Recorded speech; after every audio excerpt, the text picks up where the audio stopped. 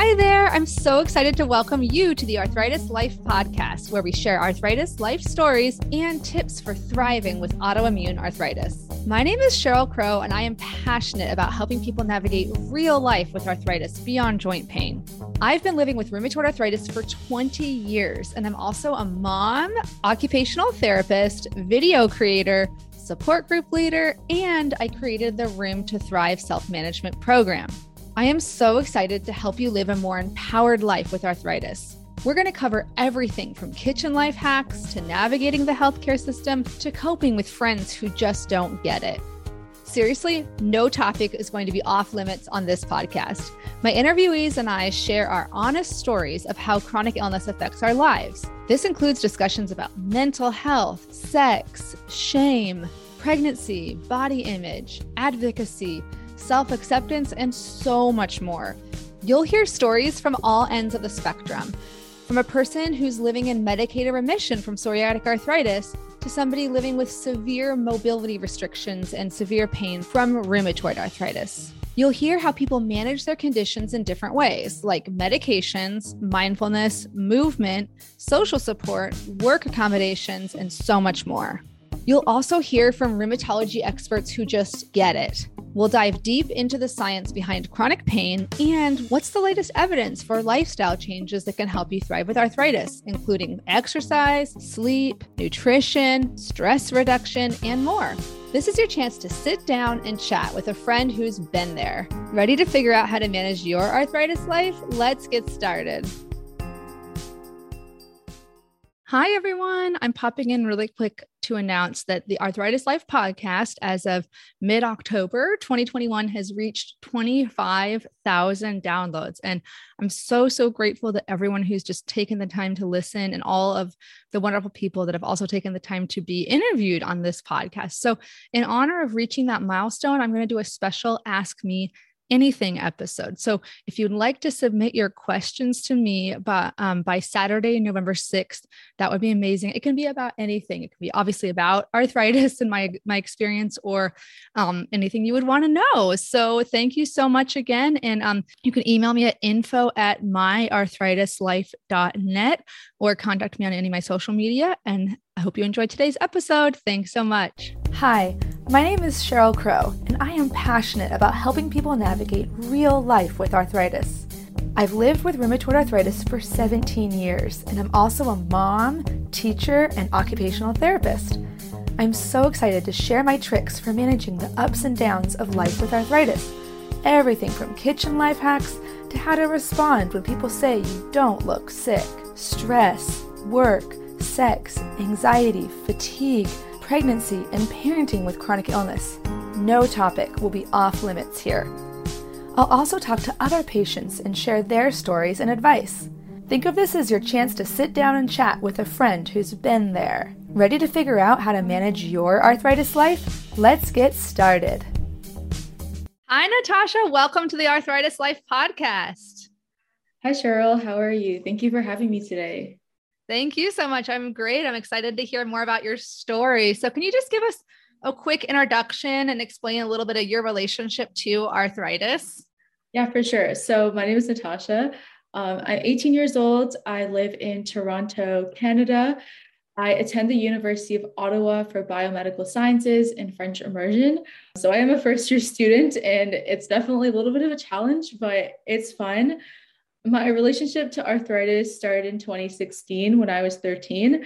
I was playing tennis. I really liked tennis as a child. So I was playing tennis, and all of a sudden, I could not lift up the tennis racket anymore. And the tennis ball was so hard to even pick up or play with. And everyone around me, they were really supportive, but I just didn't know what was going on. My fingers started to swell up. My wrist started hurting. And I was like, I'm just going to tennis class to play, and everything's hurting now all of a sudden. So my parents actually took me, I had to kind of convince them that this was more than just a sprain. Everyone thought it was a sprain. So I was complaining to my friend at school, and she was like, you have to get this checked out. So I went to the doctor, did some blood tests, x-rays, that fun stuff, and then got diagnosed with juvenile idiopathic arthritis. Wow. And was that a shock to you and your family when you got that diagnosis? Yes, I remember my mom was picking me up from school in grade 8, and she was literally, we were in the parking lot and she told me, and I literally started crying because I was like, I have no clue what this is, but it sounds really bad. So I started crying. It was a shock to everyone in my family because we don't have any like genetics or anyone in our family history that had arthritis that we know of.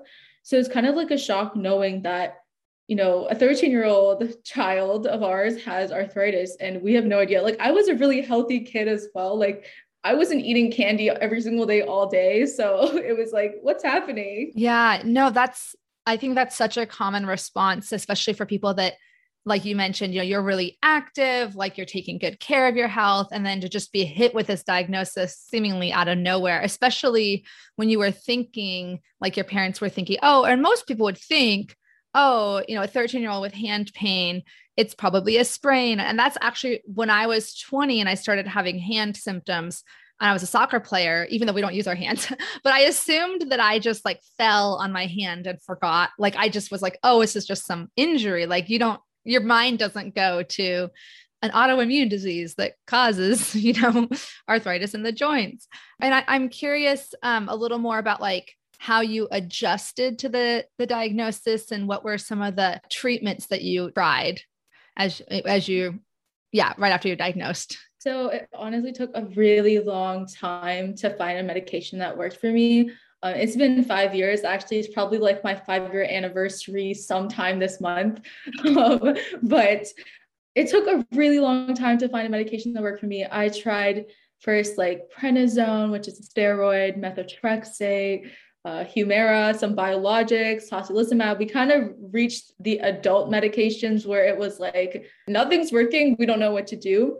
And thankfully, after 3.5 years, my pediatric rheumatologist was like, let's get joint injections because at least it'll kind of reduce like what's there physically.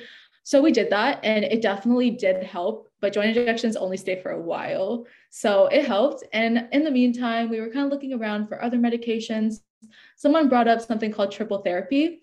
So I am currently on that and it has been working. I did have to get joint injections again, unfortunately, this year. But with this combination, it's really been helping me a lot. So I'm on methotrexate, sulfasalazine, and Plaquenil, which everyone probably knows about Plaquenil because of COVID.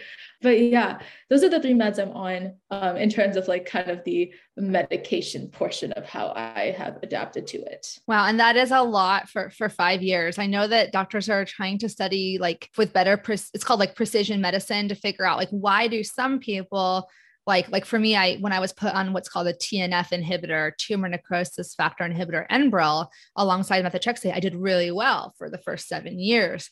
And some people try a TNF inhibitor, like you tried Humira, and it doesn't work. Like the doctors want to figure out before they put you through trying one that's not going to work, what is the difference between the people who it works for and the people who it doesn't? And unfortunately, it's just not really known right yet completely, but I'm so glad that the triple therapy works. It's good to mention the triple therapy because I know I do a lot of education and kind of a sharing of my story with biologics working well for me, but they don't work for everyone. So like you mentioned, and I wanted to circle to really quick. I'm sorry. I want to make sure we explain what joint injections are. Were those cortisone injections?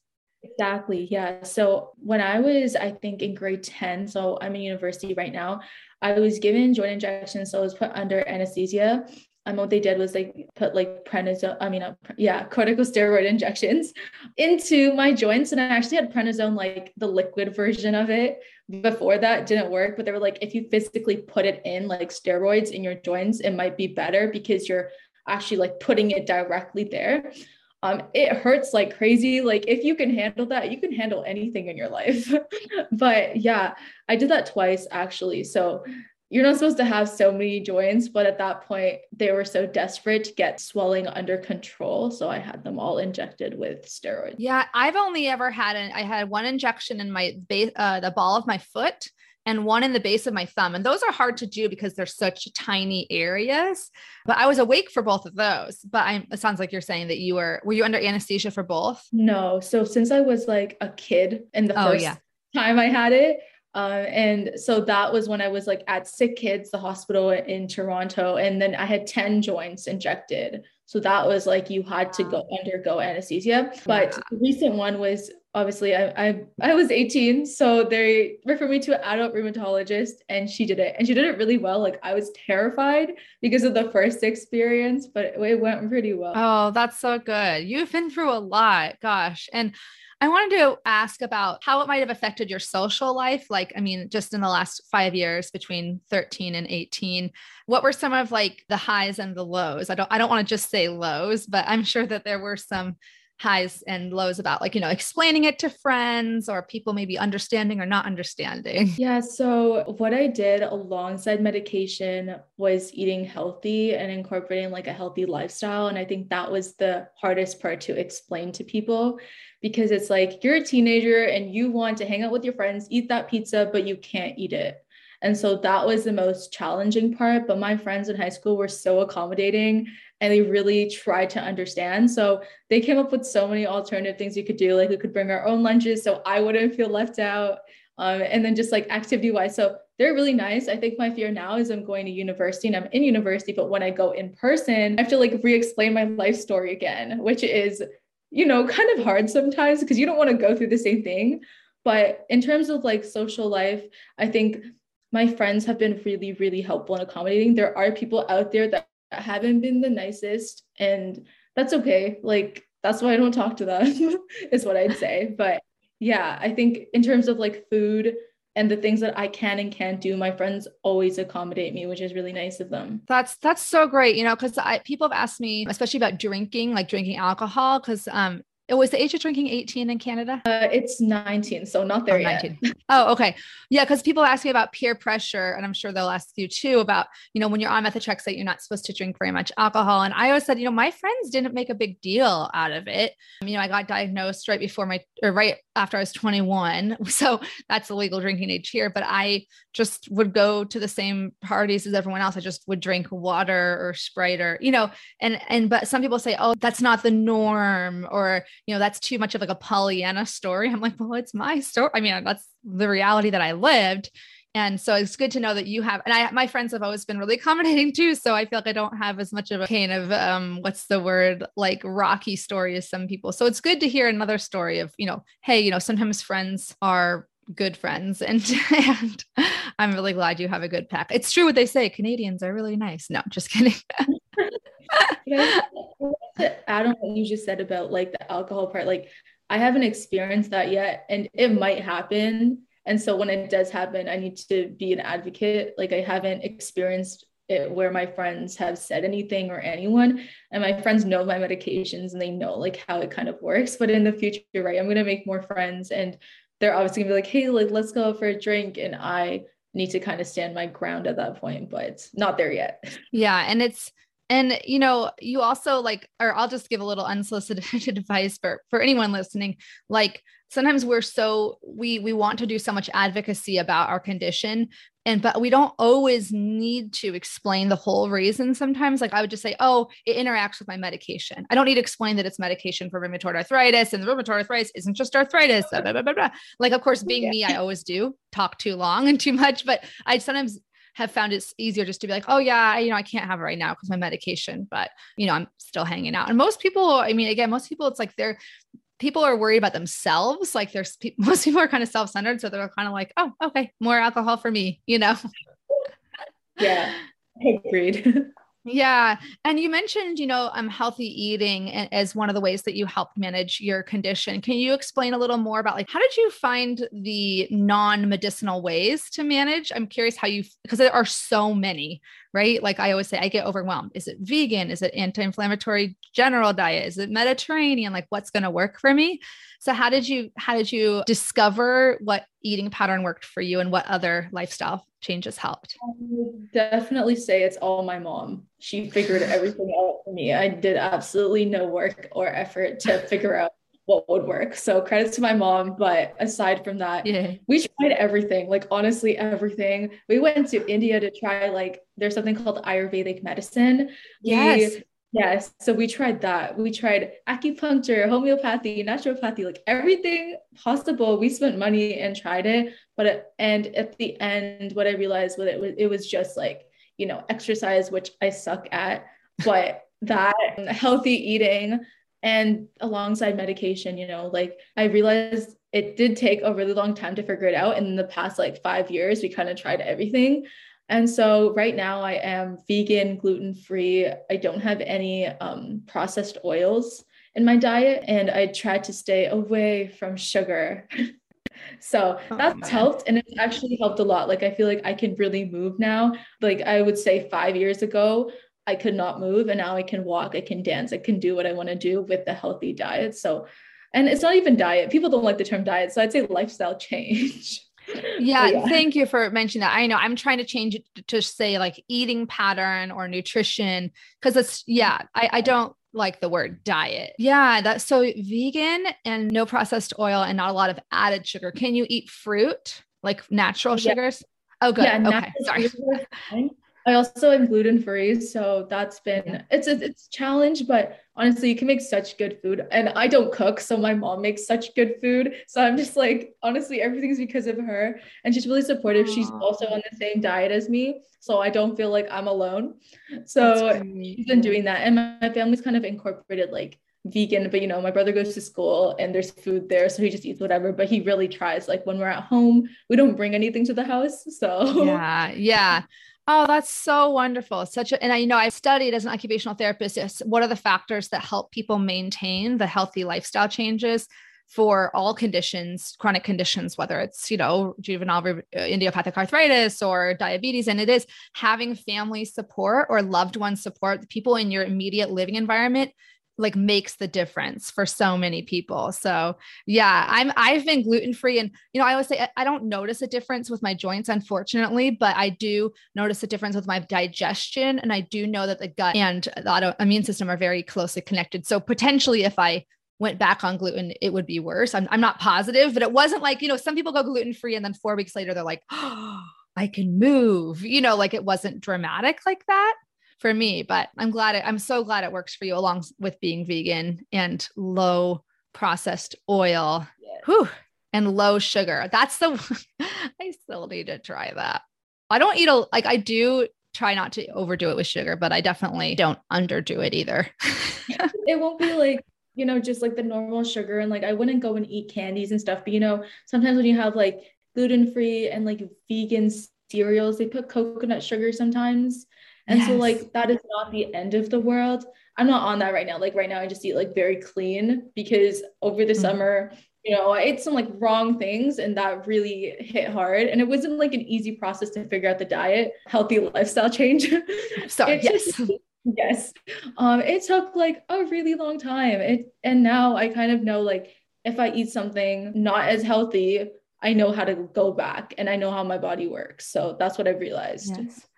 No, that's so amazing. Like I know we had the most popular episode of this podcast is the one on like myth versus fact for diet and nutrition for rheumatic disease. And we had Christina Montoya, who has rheumatoid arthritis, and she's a registered dietitian, and a couple other, Jennifer Thorani, who's the chronic pain nutritionist, and both of them and Kia Peters too, but they make a really big point to say that, there is no one size fits all. Like the triggers are very individualized. So sometimes people are interested in trying a healthy eating pattern and they try one and it doesn't work. And then they like throw out the whole idea of nutrition and eating patterns because they're like, well, I tried, the autoimmune protocol and it didn't work. So no diets are going to work or no nutrition plans are going to work. But it's actually like, okay, if you try one, it doesn't work. There are still others to try.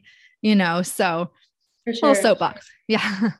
I really like the elimination process. I don't know if you've heard of it. It's Yeah. hard to deal with, but definitely like, Yeah. adding foods to see what happens. I think in my experience, I found that to be really helpful to figure out what works for me. But you're right.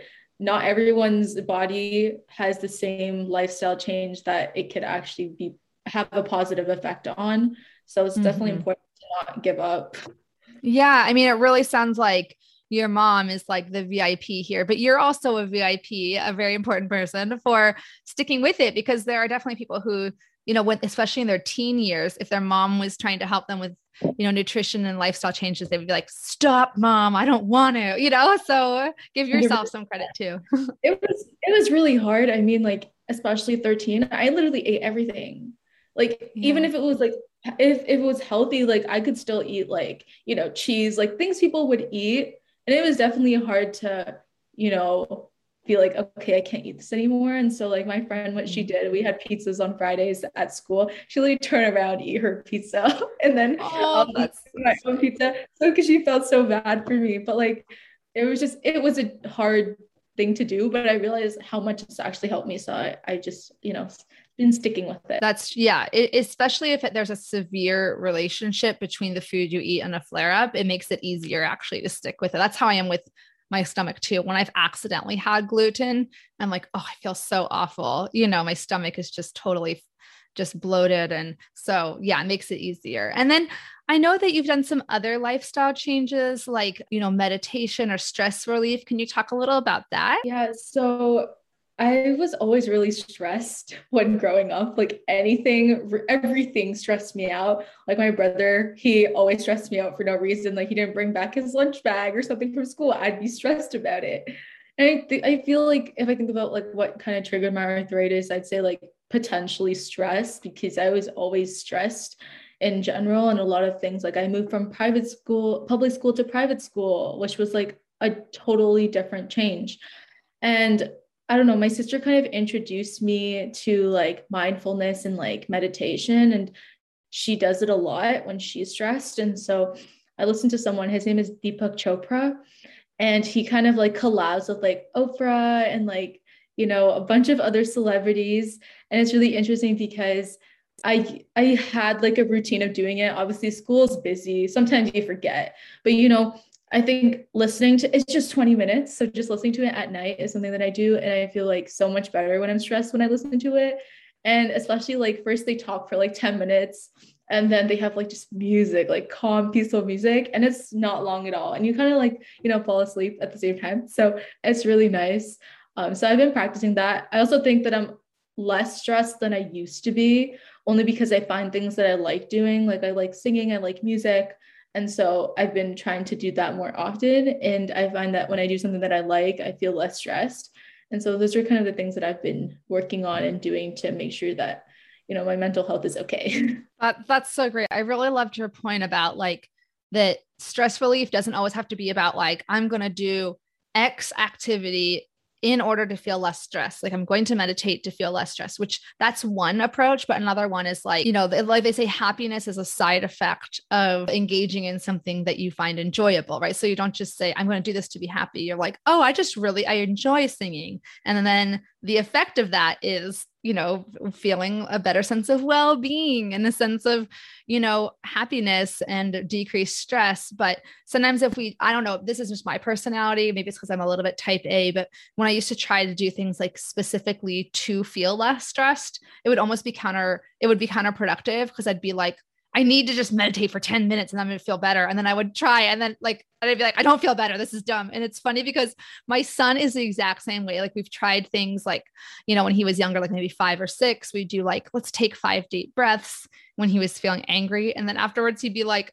I don't feel better. And I was like, oh my gosh, you're so similar to me, So I think it's, again, just knowing your personality and knowing what works. But like in occupational therapy, we call it like engaging in meaningful activity, which is like just a flowery way of saying like doing stuff that you like, that you find meaningful. And I do think that after having an autoimmune disease or rheumatic disease, sometimes people get so caught up in like being the perfect patient and like finding the perfect healthy lifestyle that they forget to do the things they love. So I love that. Do you sing like in a choir or anything or just on your own? So I've been singing since I was really young and I went to lessons and stuff. So I went to a specialized like vocal high school.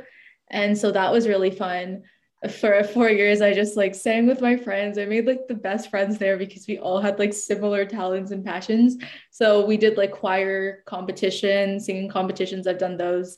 And I sing for like festivals sometimes. So it's been really fun. Definitely like, because I'm studying science right now. I don't get that much time to sing because it's so busy, but I make an effort, like go to singing classes every Saturday because I'm at home.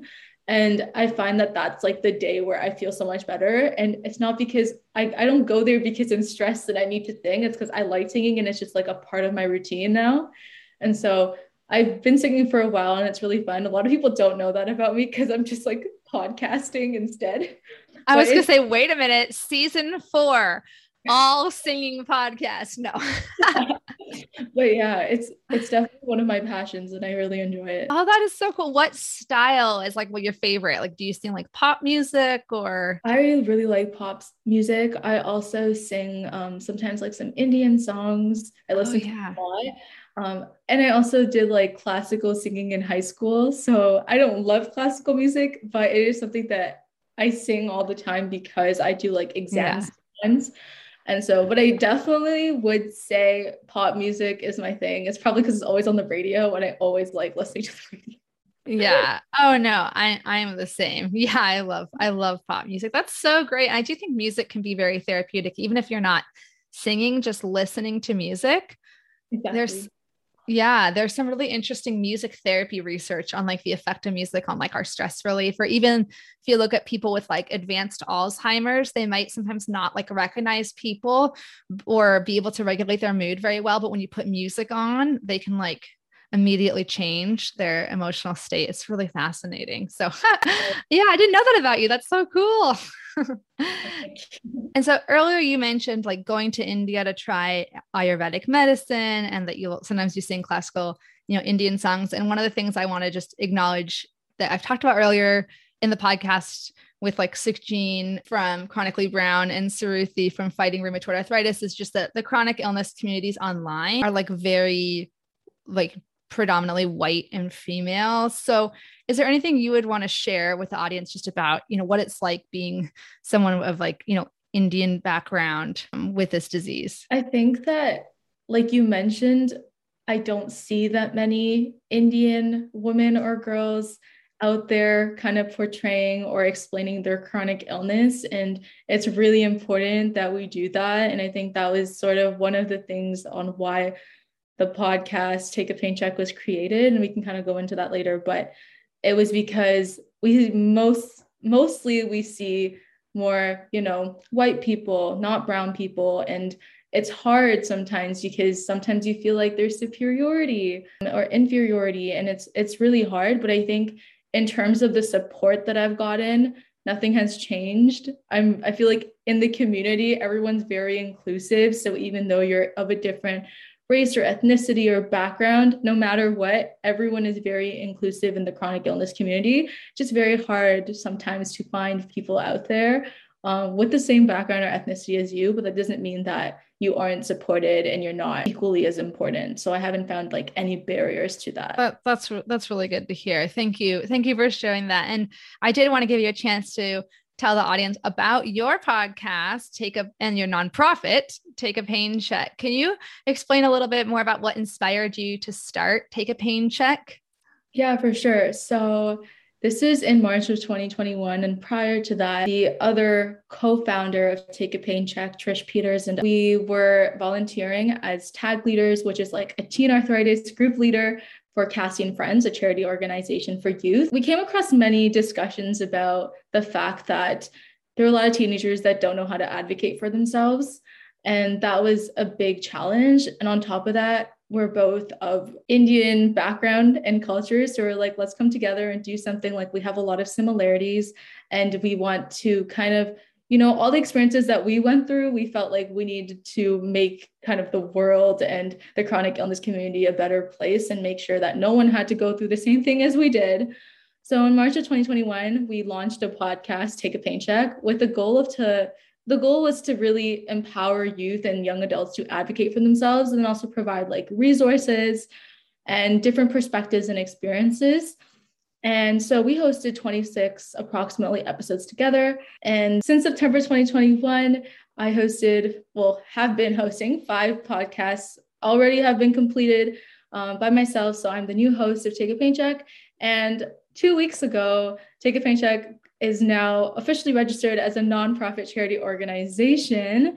And I'm the founder for that. So that's been really interesting. And I'm excited to see kind of how it grows because right now it's just a podcast. And I want to kind of see like what the direction will be, but I do think that it has helped a lot of people. So yeah. That's amazing. I'm really just in awe of you. Again, I'm sure you hear this all the time, but at such a young age to have not only produced this podcast, but also, registered and successfully registered a nonprofit. That's a lot. That's a lot of accomplishments, along with, studying biomedical sciences, which I know is a very busy degree. So I think it's wonderful that you're, so passionate about helping teens. And I wanted to hear a little more about, you mentioned that a lot of teens didn't know how to advocate for themselves. Do you remember any examples of things that you heard them saying, or like examples of people not advocating for themselves very well? So during some of the events that were held at Cassie and Friends during the pandemic, we found that a lot of people were not coming to our events because, first it's online. Second, like no one really wanted to talk to each other because we felt like the loneliness for a really long time. So at the Toronto events online, no one really showed up. Like it was just the organizers. And so we kind of came to a realization that it needs to be more than this. Like we can't just be trying to host events and no one's coming to our events because, and what I've received from the podcast now are a lot of messages on Instagram and a lot of youth coming and saying like, this has really helped them a lot. And not even that, like some researchers have come up to me and said, like, we didn't even know there's a youth perspective and the youth think like this and young adults are having this perspective. Like we're doing research on them, but we really enjoy hearing the other side of the story. And so I found that a lot of people have been really coming, to the forefront and saying and mentioning that this has really helped them advocate. There is one other person that I recently talked to, and she mentioned that she's been really in awe of Take a Paycheck and she wants to advocate now. And Take a Paycheck has helped her because, we're just teenagers living with rheumatic diseases, and a lot of teenagers and young adults are the same age as us. And when you see other young adults advocate, you're like, I want to do this too, because, I'm not as scared anymore. And so I found that in the past few months, a lot of people have been starting to do that. I don't know if it's because of me, but, some people have said that. And so, yeah. That's incredible. No, and I think that's one of the best things about, this is going to sound really weird, but because I'm 40. Okay. So when I was diagnosed, the internet was not what it is now. Like, and there was no social media, like literally the year before, like there was just like Facebook was just being invented. And I joined something called Friendster, which was like pre-Facebook, and there was MySpace, but like, there just wasn't like, it didn't even occur to me when I was diagnosed at age 21 to like go online and find someone else in my condition. Like I didn't know a single person with my condition for like 7 years until it got worse after my biologic wore off. So that's my story. But then I started volunteering with the Arthritis Foundation. I was like, oh, there are other young people. So now the world is so different now, 20 years later, that you can just connect so easily online and connect through a podcast, connect through research and events. I think that's so exciting. And I think it's true that, teens don't always get a voice. You get the little kids. Everyone wants to hear from the little 5-year-old, and then everyone wants to hear from like the mid-20s person who kind of has figured things out. But that in-between period of like your mid-teens to young adulthood, it is such a important area.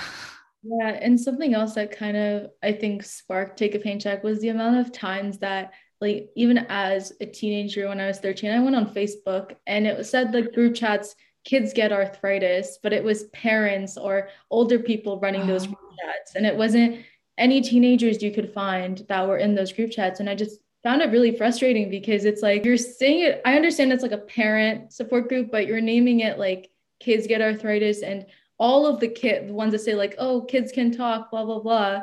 It was just parents and adults telling, what's going on in their kids' life. And I felt like now we need something where young adults and youth come and they talk about what they're feeling, because that's so important. And sometimes it's disregarded. Maybe just like a lot of the time it's disregarded. And so I find that podcasts like these and all this kind of, gives a different perspective. Yeah, it's so true. And you mentioned that there's been a lot of positive responses so far. Do you have any examples? Oh, you did already share an example of people who've said that they feel more open now. Yeah. Yeah. Do you want specifics? Yeah, sure. If you're comfortable sharing. Yeah. Great, sounds good. Just give me 1 second. Yeah. No problem. I got one today, which is very interesting. Oh, good. Yeah.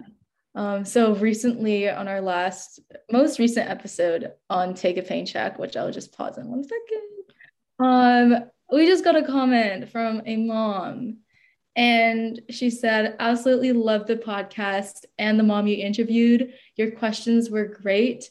JRA is truly a family disease. This mom is me 36 years ago when my daughter was diagnosed. I did not see much change. And they're kind of just saying, like, they were saying how amazing it was that the mom was in the podcast episode, was able to share so much, and she found it really relatable. And that's in the comment section, so people can check it out. But I also recently found like a youth who actually messaged me, and I was like, what? I didn't know that people felt this way about the podcast. And so I'll just quickly read that too. She said, you're so inspirational. I hope that many people can just take a second and listen to what people are going through, spreading awareness and showing people that it is okay. And finally, that there are people just like you that are going through this. Keep up the good work. And there should be more people like you in the world who want to make a better place. And I was like, what? That's so nice. You're going to get so many of these. You need to start printing them out and putting them on your wall, or like right here on this wall. Yeah, that's amazing. I think it's just the power of storytelling, right? The power of feeling seen. And I think so many people feel like they're the only one, like, oh, I'm a freak because I'm worried about this. Like I just posted about methotrexate because so many people are worried about taking it or scared to try it. And then so many people said, like, I thought I was the only one. I thought I was being weak, so, and like, I just think it's great. Sorry. I feel like I'm not saying anything intelligent. I'm just like, good job. Keep up the good work. Yeah. And I'm curious, like, I think other people in the audience might be wondering, because I think a lot of them are kind of more in their 30s, potentially in 40s, maybe, but hopefully we got some young people listening. But what do you think has allowed you to feel comfortable sharing? Because I know some people have shame around having a chronic illness, or they just are shy. Like I'm not shy. But I know most people are a little bit shy about just talking. Like, have you always been just open and, to public speaking and stuff? No. Okay. So yeah, tell me about your evolution. I never wanted to put it out there ever. I was like, this is something I don't want to talk about. My friends can know what it is, but it's not something that I want to, like make a podcast about or nonprofit. No, thank you. Like I'm scared to tell people about my arthritis because in grade 8, I dealt with so many like awful comments from people. And I was like, you know what, like, I'll just keep this to myself. But through Cassie and friends and through, kind of advocating and making events for other kids that had arthritis, I was like, okay, I kind of got convinced by the people in there and they're like, you gotta let's start advocating for others. And that's when the podcast started. So the first time I actually started like putting it out there was this year, March 2021. So it's not like it's been like a really long time. And right. I still, like, sometimes I post on my story just, to put it out there, just to be like some promotion, but I still pray sometimes. I'm like, please make sure no one sees this. Like, I don't want anyone to see this. But, sometimes I've realized that, yes, sometimes I think that way, but I still post it because at this point in my life, I realized like, if you have an issue with it, then like, you don't belong in my life, I'd say, like if there's any problems. So, and I also think advocating is really good. And not only are you helping like yourself, but you're advocating for other people and you're advocating for a good cause. And so I think aside from me feeling like I'm terrified, I think now with the podcast, it's out there. So if anyone has a problem, I can't do anything about it. And that's just like, I don't know. It's definitely changed. And it was only this year they started advocating. So it's not like it's been a very long time that I've put it out there. Yeah, no, but I think that's so many good points in there. One of them I want to echo is like, sometimes actually just the act of putting something out there and realizing like, what is really the worst that could happen, right? The worst is you're going to get some troll saying like, you don't really have it, or you just need to try this herb or something. And then you're like, okay. Or like on TikTok, sometimes I get comments that are like, you're weak. You shouldn't have to use like a jar opening aid. I'm like, okay, but all these things we're worried about happening, when they actually happen, and you realize, well, the world keeps spinning, it's not actually that big of a deal. So, I mean, again, not to minimize people who've been like seriously like, hurt by things people have said online, but yeah, I think that's such a unique perspective because your evolution towards being open is so recent, like it's still fresh in your mind. So I think that'll be inspirational to people to know that, like, again, like I'm just a little bit freakish and that I've always just been like, not afraid of public speaking, not afraid of being, the center of attention. I joke it's because I'm a middle child. So I always had to be like, here I am, look at me. Otherwise you get overlooked. I'm also a middle child, but I don't feel that way. I feel like I'm very like, reserved. It's been different, especially like now I have like this is like really weird. I made a TikTok about it, but it was like, and I think you might have seen it as well, but it was like, yeah, oh yeah, like me worrying about, telling people about my chronic illness, now started a nonprofit charity organization about arthritis. And it's funny to look at it because sometimes I'm still afraid and I still wonder like, what are people thinking of me? And it's awkward sometimes because sometimes people just like check your Instagram stories and they see that you've mentioned your arthritis, but you haven't actually told them. And so you get into the awkward situation where they know about it, but you haven't said it directly. Totally. Yeah, I totally know that feeling. It's definitely interesting. Like, I think even me being an out there person, I didn't talk about my arthritis that much in the past either. Like, and I think I just was a little worried people would judge me. I would talk about it like in really specific contexts, like volunteering for the Arthritis Foundation in the US, but I was just, I don't know, you don't want to be seen as weak, and I think it's such a paradox that actually when you share about it, people actually, the right people, like think about you as actually strong, for being open enough to, so although we shouldn't define our worth based on what other people think of us, but it's normal. I feel like it's a natural human thing to do. Like you're always in the back of your mind worrying about what other people think. Yeah. And that comes back to acceptance. Yeah. I'm very big on acceptance, just accepting that, yeah, I'm a human, I'm a social creature. Like, of course I'm going to worry what others think of me, but not letting that stop you from doing the things that you're passionate about. In this case, like advocacy and sharing stories. I think that's so great. And the other thing I want to make sure to ask you about is you've been part of some patient partnerships and research projects. Can you share a little bit more about that? Yeah, for sure. So when I was getting my joint injections, actually, it's like life changed that day. I saw a lot of researchers come up to me and ask me for my blood, saliva, and urine samples. And I was like, okay, like, why are they doing this? And so I asked them and they're like, we're putting this in a bank. And I was like, why are you just like storing it? Right. And I found it really interesting that they were like doing research on all of this. So I actually approached them. And from there, I reached out to organizations and like support groups and some research projects that I got involved in. And so I've been doing that for the past year and a bit. And that's been very interesting, still keeping me going. And it's kind of like sparked my interest in pursuing a career in the medical field in the future. And so I'm currently a part of like several research projects, and I can specifically give some examples. So there's like the JIA option map, which is really interesting. Pretty much the research project is that they're trying to find alternative therapies, and kind of when you go through the application, so it's a website, then you're able to, pick what you want to do, like physiotherapy, whatever you want to do. And then you're able to bring it to your doctor and have a comfortable conversation with them about like, this is what the research project said, blah, blah, blah, have those comfortable conversations. So I've been working on that with an amazing group at the University of Ottawa, which is where I study. I'm also part of this like PACER program through the University of Calgary in Canada. And it's basically where patients do research on patients. And so I'm conducting a research study about the transition from pediatric to adult care with four other members that also live with JIA, which is really cool. And we're conducting it on patients that have JIA and about their experiences.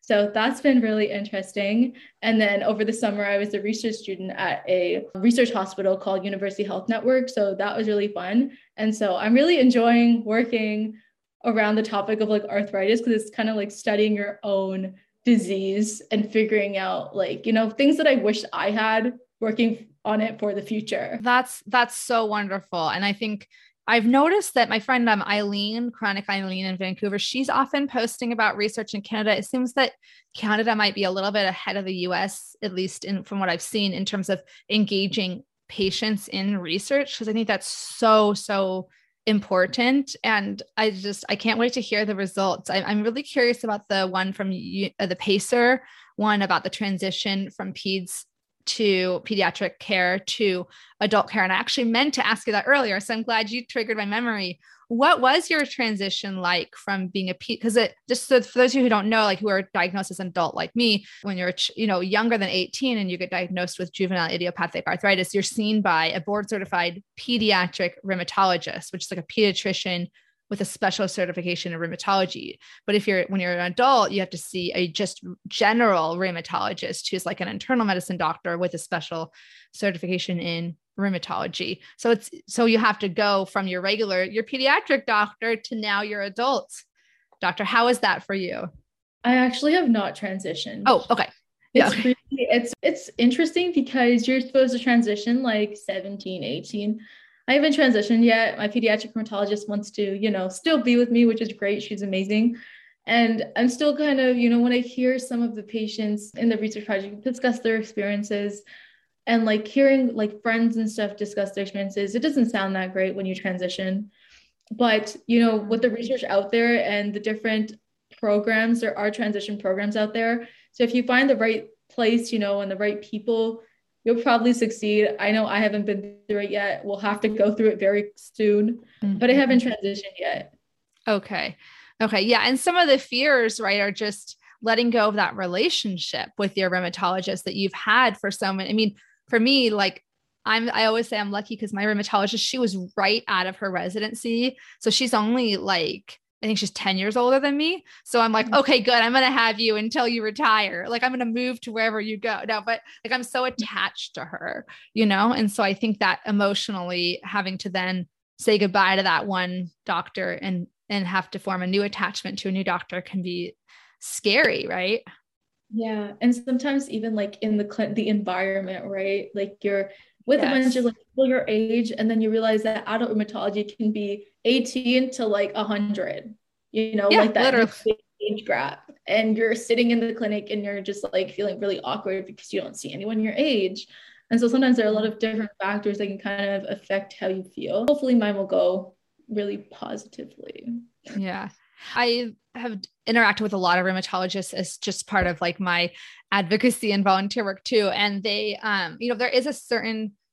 there are stereotypes about different specialists, right? I don't know if that's the same in Canada, but in the US, there's like the ton of people that want to go into emergency medicine versus versus surgeons versus rheumatologists and dermatologists. And it totally doesn't mean that it's true all the time, but sometimes there are nuggets of truth in those. And then the positive stereotype of rheumatologists is that they're very like brainiacs, like they're really fascinated by the immune system and how like these diseases come about and kind of cerebral. And I know, so with pediatric rheumatology, you have a pediatrician who has the reputation normally of being like loving kids and really outgoing and positive. And the rheumatologists are like, adult rheumatologists can be a little bit more cerebral, but like I, in general, find that they have a lot of understanding of the gray areas of medicine. Like some doctors, like I'll just be blunt, in my experience of gastroenterology, this is not true of all gastroenterologists. I have one right now that I really like, but previously I had two of them that were just very dismissive. Like I did an endoscopy. You don't have anything wrong. You're fine. And then like 2 months later, oops, actually you have severe gastroparesis. Like, okay, well, then you shouldn't have told me that nothing was wrong earlier just based on one test. So whereas rheumatologists are more like all their job all the time is these gray areas of like, it could be lupus, it could be this, it could be that, like this medicine could work or it could not. So that's my long rant or a happy rant about them. I hope that you have a good experience with your adult rheumatologist, because I've had some good ones, at least so far. There are some not great ones, and you always have the right, again, speaking of advocacy earlier, you have the right to get a second opinion. At least in Canada, can you get a second opinion? I'm not sure. In the US, you can. Okay. Yeah. Oh, good. Okay. Is there anything else you want to say about the transition, or like, are you nervous about it for yourself? I'm not nervous yet because I haven't heard like the message where it's like, Natasha, you'll be transitioning soon. Oh, yeah. So I'm not nervous yet, but I think it'll be different. I just, hope that it's okay. Yeah.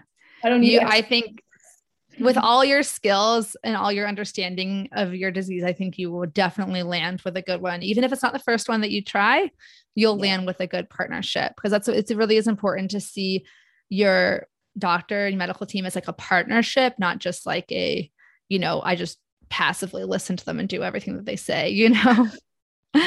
So I know we're coming up on an hour, and I'm just really grateful for your time. Is there anything else that you wanted to share with the audience? Just, this is your time to share anything. If you did want to speak about anything else, I just want to give you the platform.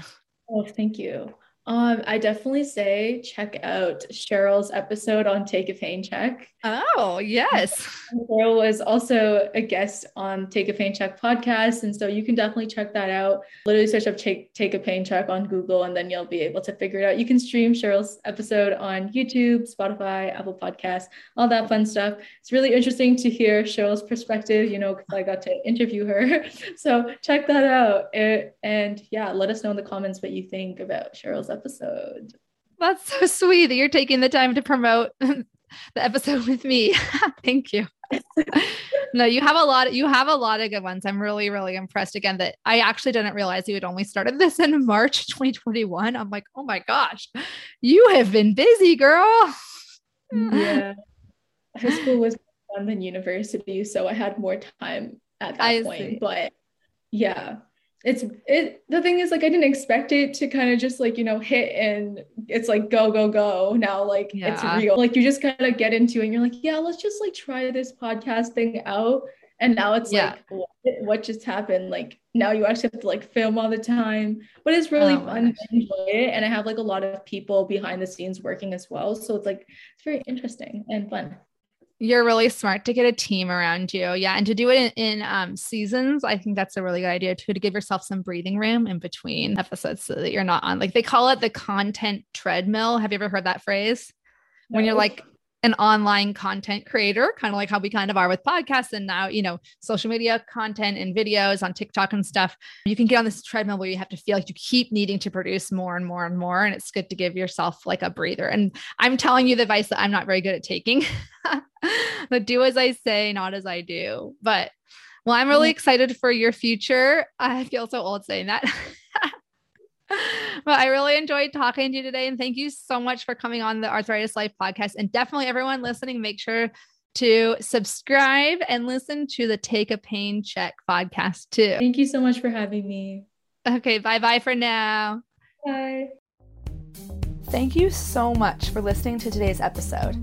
This episode is brought to you by Room to Thrive, a membership and support community where you'll learn how to develop your own Thrive toolbox so you can live a full life despite your rheumatic disease or chronic illness. Learn more in the show notes or by going to www.myarthritislife.net. You can also connect with me on my social media accounts on Instagram, Facebook, Twitter, and even TikTok. Check out the links in the show notes. Thank you so much for listening to another episode of the Arthritis Life podcast.